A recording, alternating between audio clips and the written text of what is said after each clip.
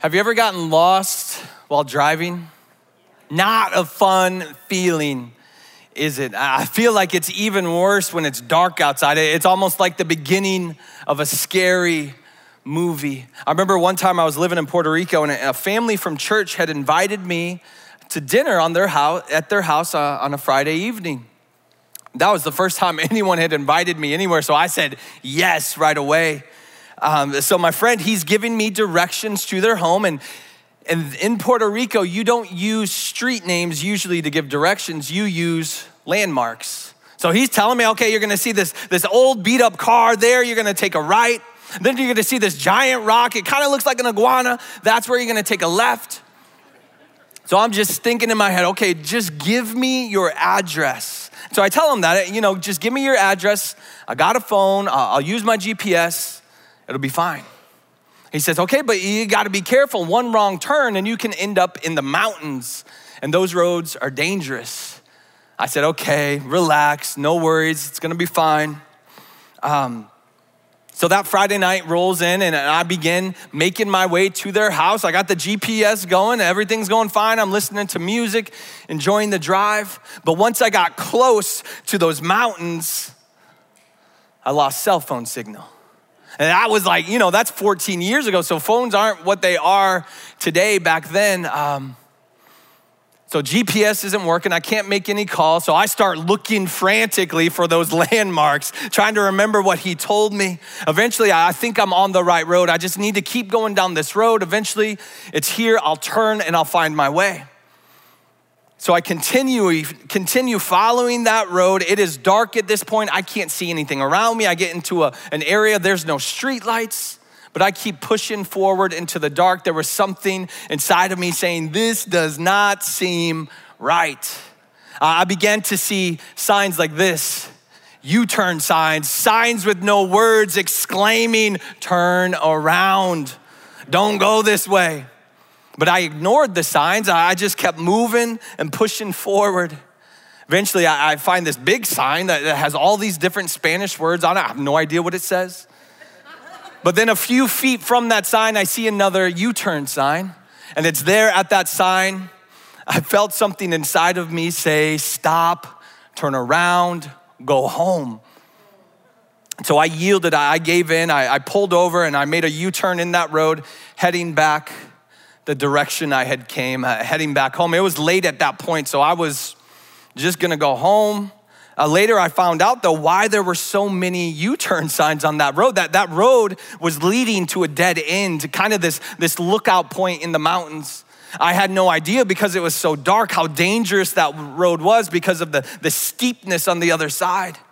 But I'm sure we've all had moments like that, whether we're driving or walking or at a new place where we take one wrong turn and we feel like we are just lost. But the truth is there are worse things in life than getting lost while driving. Because sometimes we can feel like we are lost in life. Like we've just been making one bad decision after another. Like we've just been going the wrong way, one wrong turn after another. And today we're gonna look at a story about a man who loses his way in life, a man who becomes lost in the dark, a man who gives into temptation and turns away from Jesus. When Jesus was 30 years old, he began his ministry as a teacher, as a rabbi.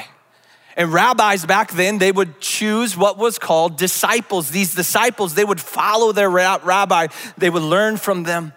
They would learn to follow God's word exactly how their rabbi did. And so the whole purpose of these disciples was to copy, to emulate, to replicate their rabbi. These group of disciples, though, they did everything together. They ate together, they learned together, they walked together. So you can imagine how closely they would become, not just to their rabbi, but to one another, bonding, becoming like a little family. So Jesus, he chooses his disciples, 12 men, this wild ragamuffin group of dudes, and they've all had they got their own baggage, they've had their own problems in life, their own opinions, they've all done some things wrong, but they became bonded as they began to follow Jesus, and Jesus would lead them for the next 3 years to different villages. They would go with him to all of these villages, and they would witness Jesus preach these incredible sermons. They'd witness him heal people. They'd witness him do miracles, and they even got to participate in those miracles sometimes. All the teachings, all the healings, all the miracles, they experienced the wonder and power of Jesus together, and it bonded them together. They became a little family. And our story, it picks up today at the end of those 3 years. It was tradition that when Passover, a Jewish celebration, would come around, people would go from villages to Jerusalem and celebrate Passover there in Jerusalem. So Jesus and the disciples, they're in Jerusalem to celebrate the Passover. The disciples, they have no idea that in just a matter of days, their rabbi, their friend, would be put to death. Nor do they have any idea that one of them, one of their little family members, one of their brothers would be the betrayer that would lead Jesus into the hands of the men that wanted to put him to death. The name of that specific disciple, the name of that betrayer was Judas. And even though Judas had experienced absolutely everything that the other disciples had, his heart, it had grown hard and tired. His heart had been slowly drifting away from Jesus, slowly shifting away from Jesus. And as his heart began to shift, he began to be tempted. These whispers were in his ear. Well, what if you would just go this way? Think of how much happier you would be if you did things on your own, if you didn't listen to Jesus anymore. Eventually those temptations made its way through Judas's entire body like a poison traveling through the bloodstream and eventually arriving at the heart. The Bible says that Satan entered into Judas. Judas, he gives into the temptation.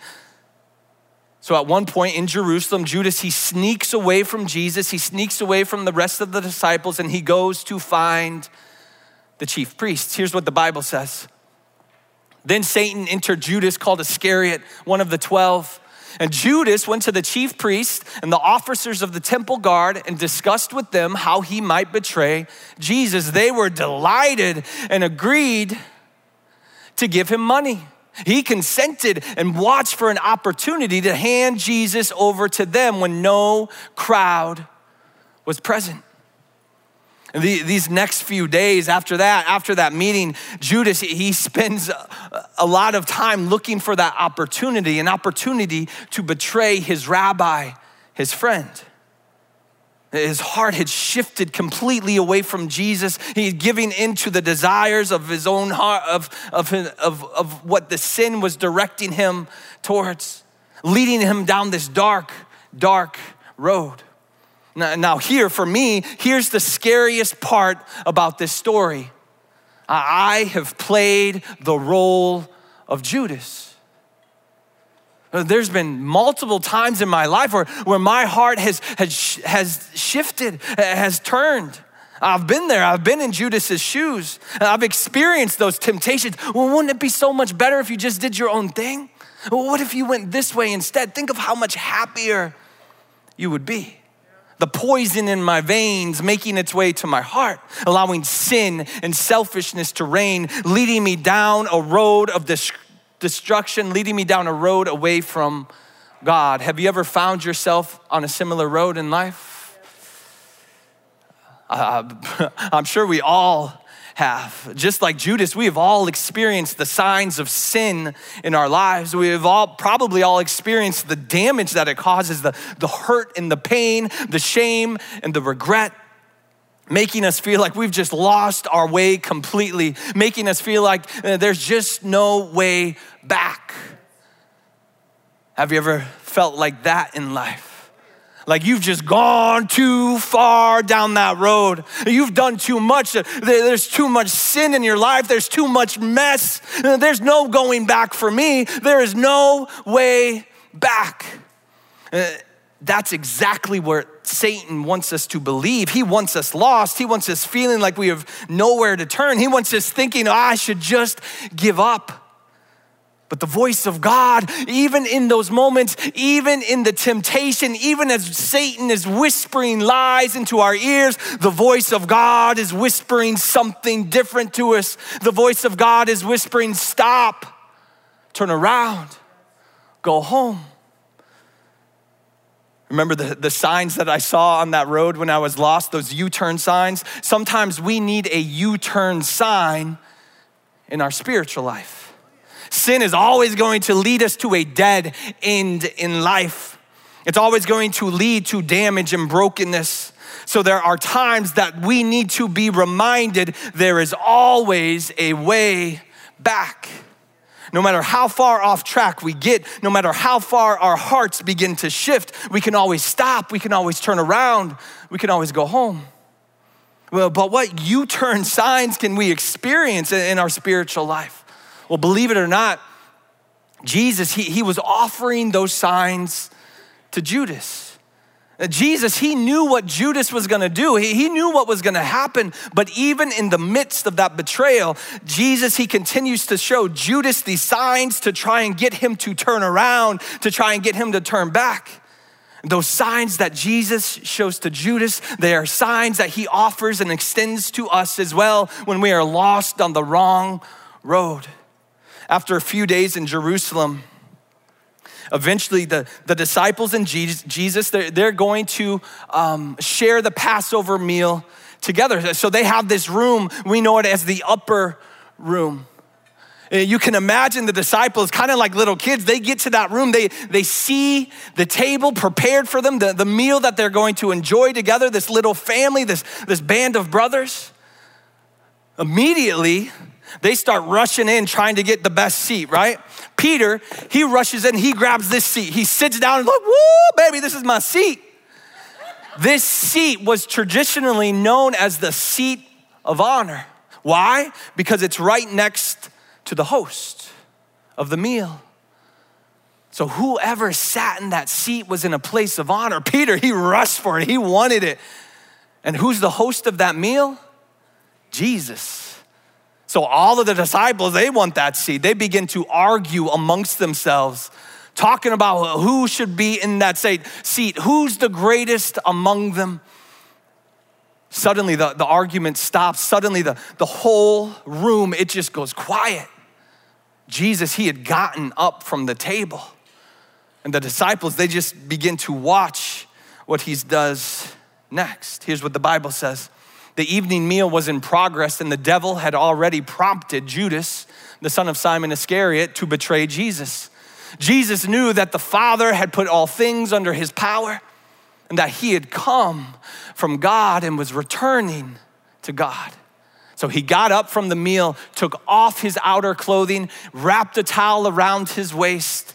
And after that, he poured water into a basin and began to wash his disciples' feet, drying them with the towel that was wrapped around him. Now, sometime during this moment, we're not sure how, but Jesus had directed the disciples away from the table. They had gotten up out of their seats, moving towards Jesus. And then Jesus, he begins to wash their feet. And this was unheard of for a rabbi to do. This was the job for the lowest servant in the household. Back then, people didn't have shoes like we do today. They mostly wore sandals or went barefoot. The roads were all dirt and mud, and sometimes there's even grosser stuff than mud on those roads. So sometimes people's feet could be very, very dirty because they didn't have the shoes like we do. But Jesus, during this moment, he's doing more than just washing dirty feet. He's extending this act of service. He's extending this act of love, and it symbolizes one of the greatest acts of love ever, forgiveness. Washing away the mess of sin. So one by one, he begins to wash the disciples' feet. Imagine as he gets to Judas. He gently takes Judas's feet into his hands and begins to pour the water over his feet and then begins to gently scrub away the dirt and the grime and the mess. And then he takes that water and begins to rinse the feet, watching all of that dirt and grime just go away, making the feet brand new, clean. Then he gently takes that towel and begins to dry the feet. Imagine Judas in that moment. What is he thinking? Was he apprehensive? Was he screaming in his mind, don't touch me? You don't know what I'm about to do. I don't deserve this. Please just leave me alone. What was Jesus trying to show Judas in that moment? After Jesus washed all of the disciples' feet, they begin to make their way back to the table. But during this moment, Jesus, maybe he puts his arm around one of the disciples and he begins to usher that disciple to sit in that seat of honor, that seat that would be right next to him. Peter, he is no longer sitting in that seat of honor. Who did Jesus place in that seat of honor? Judas, the betrayer. Then Jesus, he begins to speak. He begins to tell the disciples some things that are going to shock this little family. Here's what the Bible says. After he said this, Jesus was troubled in spirit and testified, very truly, I tell you, one of you is going to betray me. Whew, a bomb dropped on that table. Now they kind of all just looked around like, us? One of us is going to betray you. One of us is going to turn our back on you. One of us is going to lift our heel against you and kick you. No way. We've been together for 3 years. We're so close. We've witnessed Jesus do so many amazing things. How could one of us turn against you? And they're saddened by this. They're confused. So one by one, they begin to ask Jesus, is it me? Is it I? Am I the one that is going to turn against you? Not one of them pointed at Jesus or at Judas and said, oh, it's got to be Judas. There's something about Judas. It's got to be that guy. None of them suspected Judas. They just...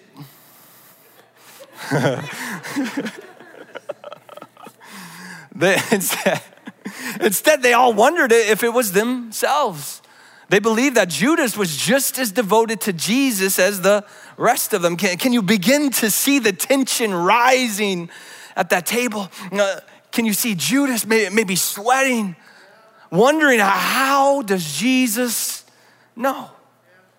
The disciples, though, again, they're like kids. They wanted to know. They couldn't let it go. So Peter, now he's sitting over here. He leans in close to John. Yo, John.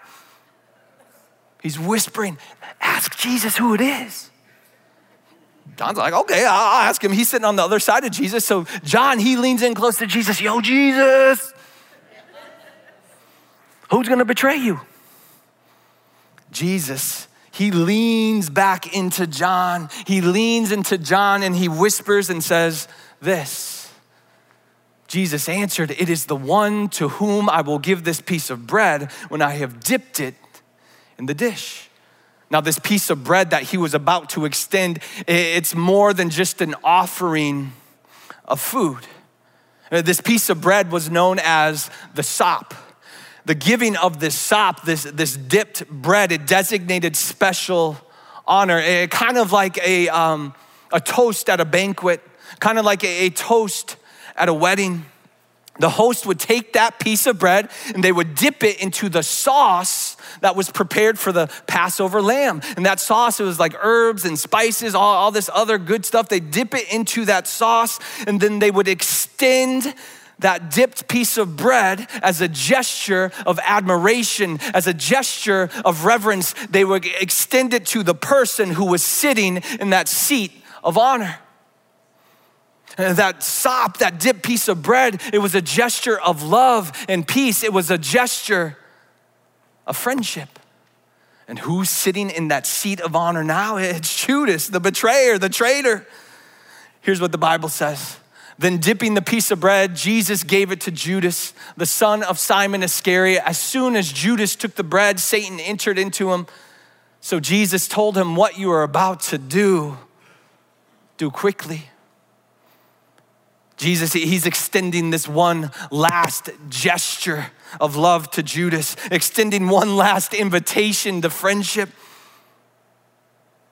But Judas, he still refused. Judas, he refused to turn back. So he leaves that seat of honor.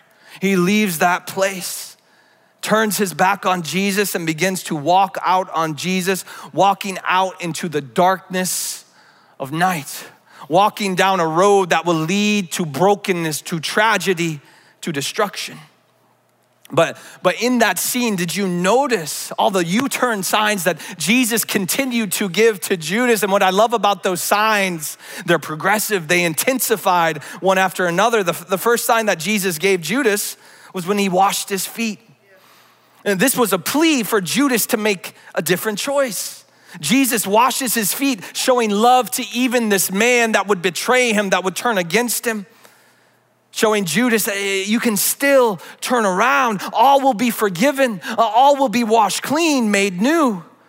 And Jesus, he's calling Judas to repent. And maybe that word repent, it's kind of a churchy word, so maybe you've heard it before, don't really know what it means, but it literally means a change of mind, to turn back, to go a different direction, to turn back to God. Jesus, he was extending that offer to Judas, showing him that he could still turn back, he could still repent. Jesus, he extends that same offer to us. We can take a U-turn back to him at any time, and when we do, he will make us clean. We turn back, and Jesus, he directs us to forgiveness. And that's what often keeps us going down that wrong road, right? We think we've just messed up too much, that there is no forgiveness available to us. This weight of sin, this weight of pain and regret, we just can't let it go. Forgiveness, it's just not an option for us. We might as well just give up. But Jesus, he is always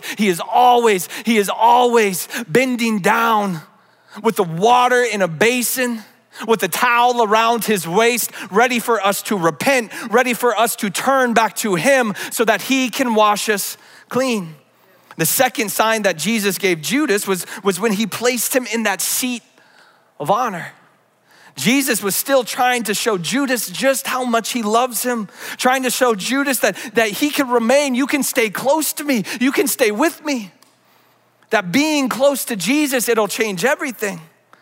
Jesus, he's calling Judas to abide in him, to remain in him, to not give up, to not give in to the temptations.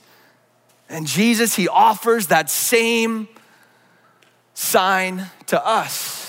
Shannon's just waiting for my mic to make another noise.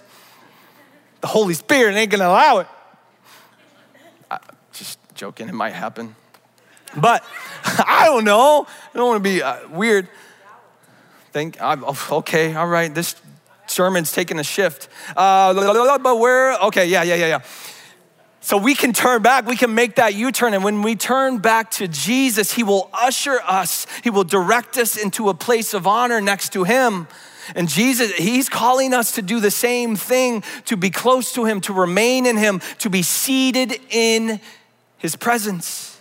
He will not send us away, but he will accept us and he will place us in that place of honor.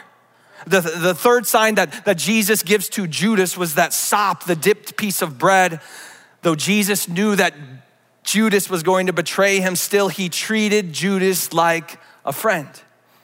He extended this gesture of love and peace, showing Judas that nothing had changed in Jesus' heart towards him, and that he was not gonna give up on him. Jesus, he continued over and over to invite Judas into a deeper relationship with him, wanting their relationship to develop, to grow, and to thrive into a friendship.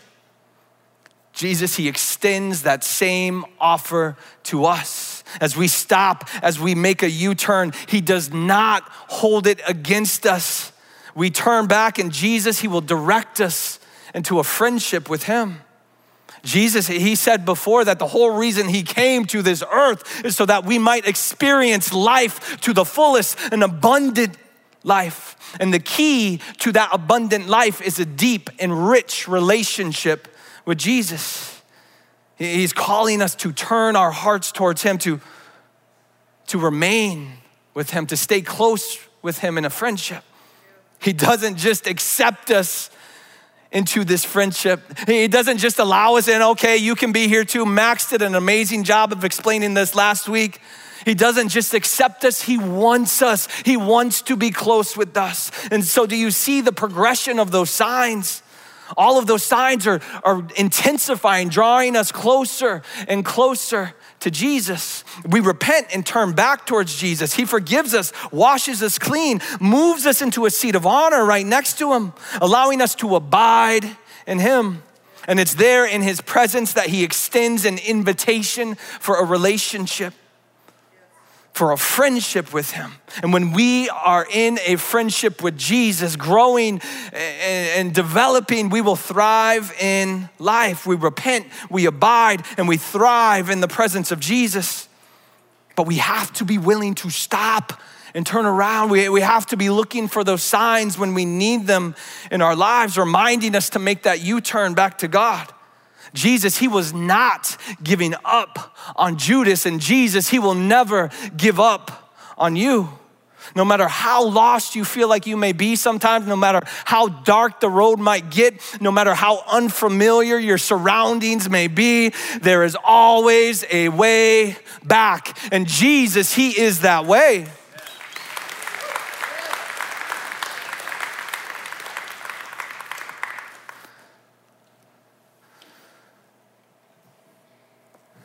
See, Judas's story, it ends in tragedy. Judas's story, it ends in destruction. Once Judas begins to see all of the events unfold after he betrays Jesus, he begins to see everything that's happening to Jesus. Oh my gosh, I've sinned. Oh my gosh, what have I done? He begins to hold that weight of money that he had been given, and he begins to think, I can't hold on to this any longer. I can't keep this. I have sinned. So Judas, he goes to the chief priests in the temple. He goes to the chief priests and says, I have sinned. I can't keep this money. I can't hold on to it. Please take it back. Chief priests say, no way, dude. We can't take that. That's blood money. We will not accept that. You have to deal with that on your own. So Judas, he takes that money and he throws it into the temple. And because he felt like there was no way back, because he felt like forgiveness was not an option to him, tragically he goes and he takes his own life. Judas, he had been trying to repent. He was trying to repent. He realized he had sinned. He realized he had done something wrong. He was trying to repent, but he had gone to the wrong person. After he felt the weight of that money, after he realized he had sinned, after he felt the shame and the regret, instead of going to the chief priests, where should Judas have gone? He should have run straight to the foot of the cross. He should have turned back to Jesus. He should have run to the foot of the cross. He should have dropped at the base of the cross. Oh, dear Jesus. That's what he should have said, like I'm saying now for my mic. He should have dropped to the foot. He should have wept and asked for forgiveness from Jesus. He should have taken that weight of that money and dropped it at his feet. And here's the question, as Jesus in this scenario, if it did happen like that, as Jesus hangs on the cross, his nails in his wrists, nails in his feet, his face beaten beyond recognition. His beard had been torn out. A crown of thorns had been placed upon his head. Blood was just dripping down his face, down his body as he viewed Judas at the base of the cross, as he watched his own blood drop and cover Judas. Would Jesus still forgive him? Would Jesus still consider him a friend? The answer is yes, without a doubt. And maybe you're thinking, How can you know that? How can you be sure of that if it happened like that?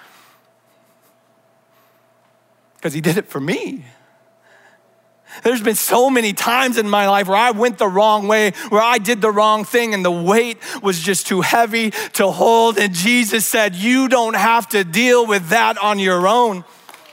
You can give it to me. You can leave it at my feet and I will wash you clean. He did it for me, he did it for you. So in my mind, if that scenario had happened that way, if Judas had run to the foot of the cross as Jesus was being crucified, as Jesus looked down from the cross and he viewed Judas and saw his blood dropping on him, in my mind, Jesus, he would whisper, my friend, welcome home.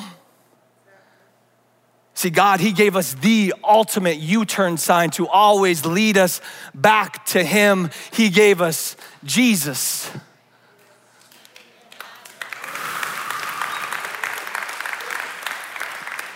My friends, our stories, they do not have to end the same way as Judas's. Jesus is and always will be the way. Jesus, he is constantly inviting us to the foot of the cross. That's where we should always run. That's where we should always go. You see, it's here at the foot of the cross where we will be washed clean. It's here at the foot of the cross where Jesus is inviting us to lay that burden down, to lay our sin down, to repent and ask for forgiveness, and he will wash us clean. And it's there at the foot of the cross where we will find our place of honor next to him, where we are able to sit and remain in his presence. Because all of that sin, all of that shame, all of the things that we've done wrong, Jesus, he took it upon himself. He said, you don't have to deal with it. Let me take you and I will die for you on the cross, allowing there to be no separation between us and God any longer, allowing us to remain in the presence of God no matter what. And it's there at the foot of the cross where we see just how much Jesus loves us. At the foot of the cross, we see just how much Jesus wants to be our friend. No one has greater love than the one who gives their life for their friends. And because of the love of Jesus, because he chose to lay down his life for us, you're gonna have to say it with me this time. Ready? There is always a way back, no matter what. Because of Jesus, God, he allows U-turns. Because of the sacrifice of Jesus, we always have a path back to God, always have a way back home.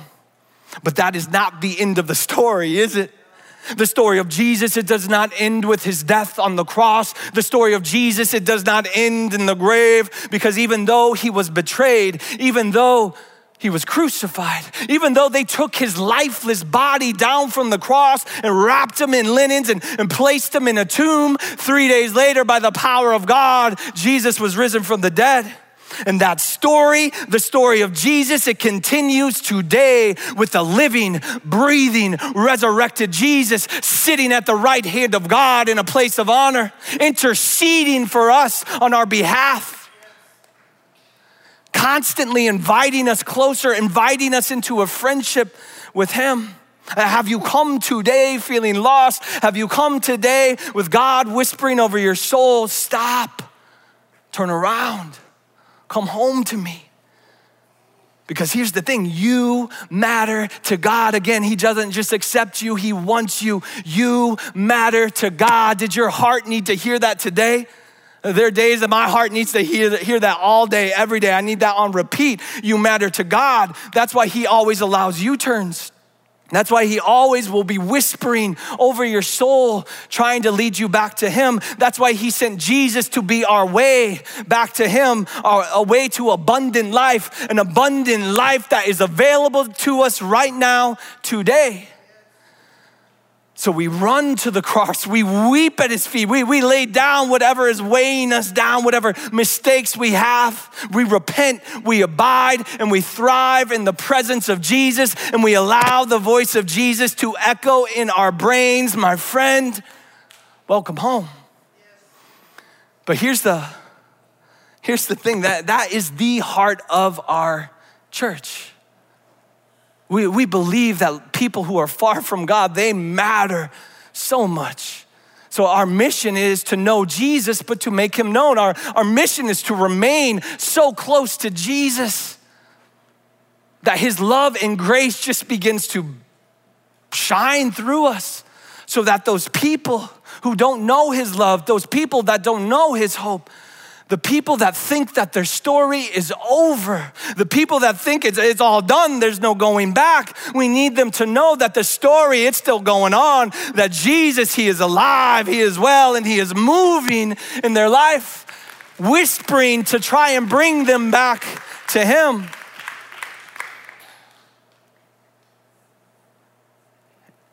And when we think about that, I know, I'll say this, there are people in our lives that we know need to make a U-turn.